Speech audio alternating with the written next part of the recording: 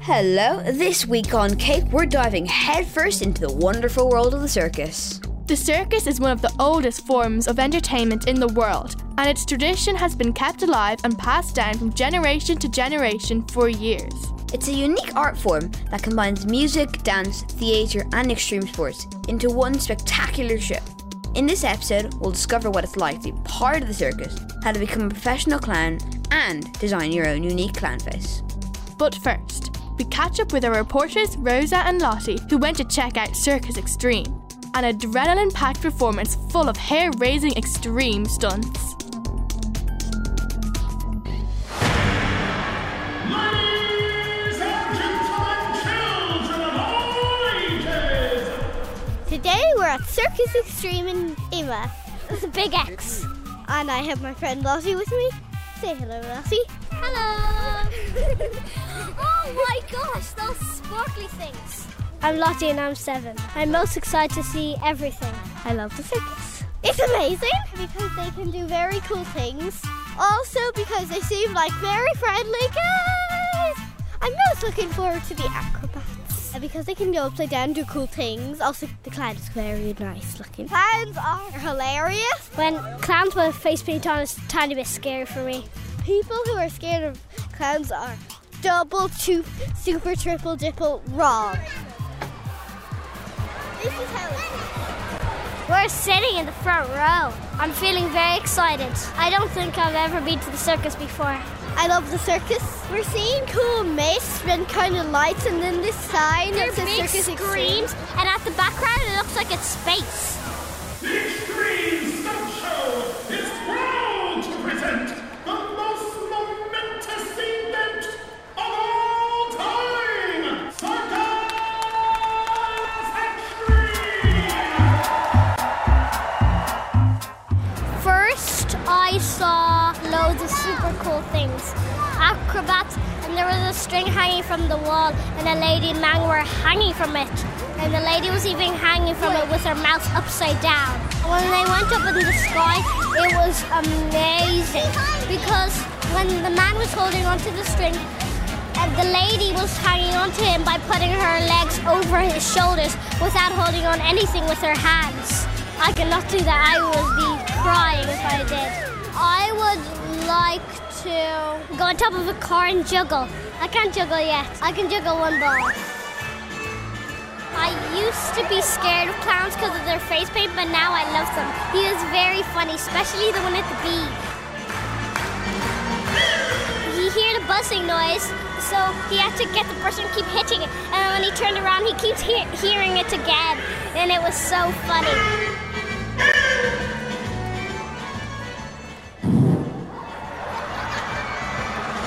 If I was designing my own clown makeup, I would have an orange face, but my nose would be as big as my hair. I would have a fake curly mustache on and make sure I have the pinkest cheeks possible. My clown name would be Bonkifonkerus the Splendiferous. If you were to be a clown, what would your name be? I'd be Funny Pants. Why? Well, I like joking around and saying jokes to people. And what are your memories of the circus growing up? Well, I never went to the circus before, but I would like to go to it soon. Have you been? Not that I can remember. You never told us your clown name. That was intentional. Stay tuned, everyone, because up next we're going to get crafty and learn how to create your own unique clown makeup design. Hiya, it's me again, Jo from Recreate Island, here to stir your imaginations and wonderings, this time around the fascinating world of circus and circus clowns. Clowns always open up interesting conversations around friends and family.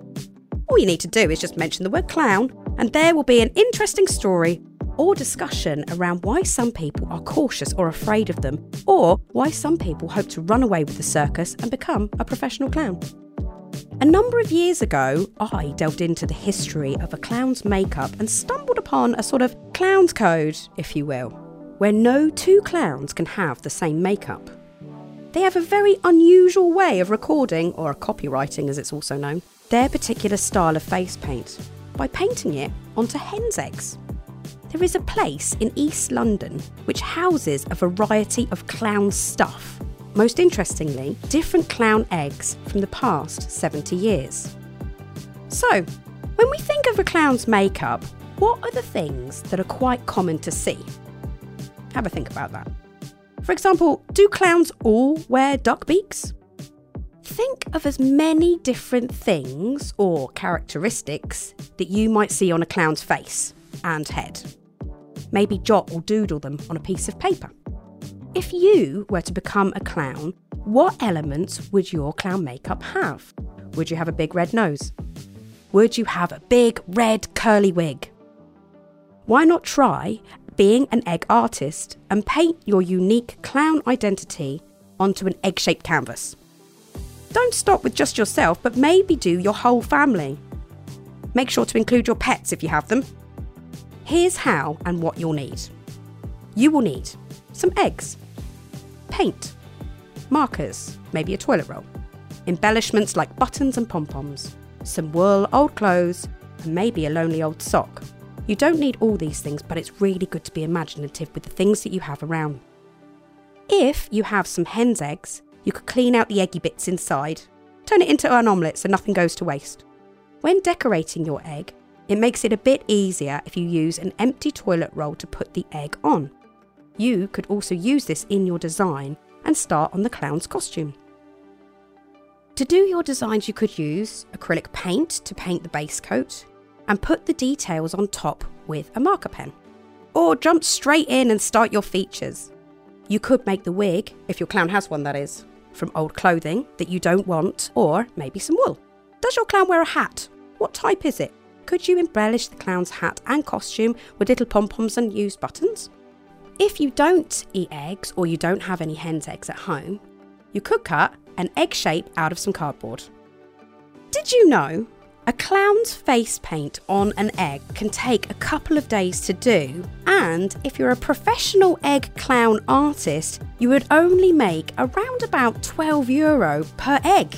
Although this might be a fascinating job to do, I don't think I'm going to be giving up my job just yet to become a professional egg painter. Okay, so you have your trademark egg painted face, but you obviously need a clown's name. What is yours going to be? And what makes you different from all the rest of the clowns? Whoa, my face on an egg. If you would be a clown, what kind of clown would you be? I think I'd be an acrobat clown. And what would make your face paint unique? I'd have a completely red face. I can understand how Lottie could be afraid of that. Now, let's hop across the country to Kerry. Our reporter Paul visited the National Circus Festival of Ireland in Tralee.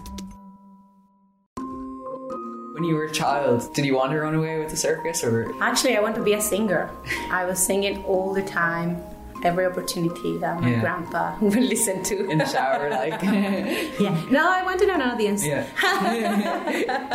So then I grew up and I just wanted to be an actress. Yeah. And then I just ran away with the circus after that. Yes! Hi, my name is Paul and I'm from Naas, County Kildare. I'm here in Tralee today to do a workshop and to see a circus show part of the National Circus Festival of Ireland. My name is Angelica Santander. What do you do for work? I'm a clown. I'm a circus skill facilitator. I'm also a director. Do you have a favourite trick, or is it like you love the whole thing? Favorite trick? I now at this moment I'm really into object balance. Oh yeah. So that is like the sticks and yes. It kind of looks easy. Yeah. But just to hold it, for at least 30 seconds is like hours and hours of practice. Can you do it on your face? Yep. Oh yeah. Yes. Several objects. No. You guys must as high as you can and catch with 2 hands. Yes? What's the most dangerous trick you know? Oh, that's the most dangerous trick that I know. I'm a little bit of a coward, so I can do the splits. That's pretty dangerous at my age. That's scary.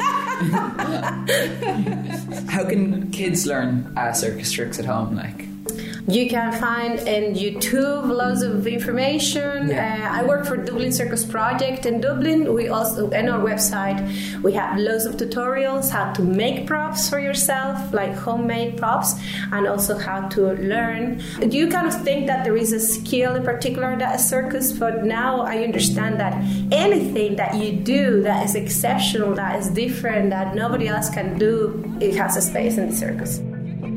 The workshop was hard but very fun. We did juggling, we did balancing kind of sticks, we did hula hoops and flower sticks. I found juggling the hardest, but it was definitely the most fun. I'm really looking forward to the show later.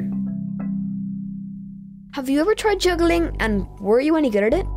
I've only tried juggling with tennis balls, and let's say not all the balls stayed up in the air. Do you have any skills that could get you into the circus? Well, I am a bit of a climber, so maybe I could pretend to be a human monkey. I love to dance, so I could join a dance group. A monkey and a dancer. What could our name be? I'll leave the monkey thinking. Let's check back with our Circus Extreme reporters, Rosa and Lottie. In the second half, there were a big ball, and there were loads of smoke, and there were people on motorbikes zooming over our heads. I'm a bit scared because there's a ramp behind us and they're going to zoom through the air and they're going to go above our heads, and I'm kind of scared because they might land on our head. I would cry if I got smushed under a motorbike.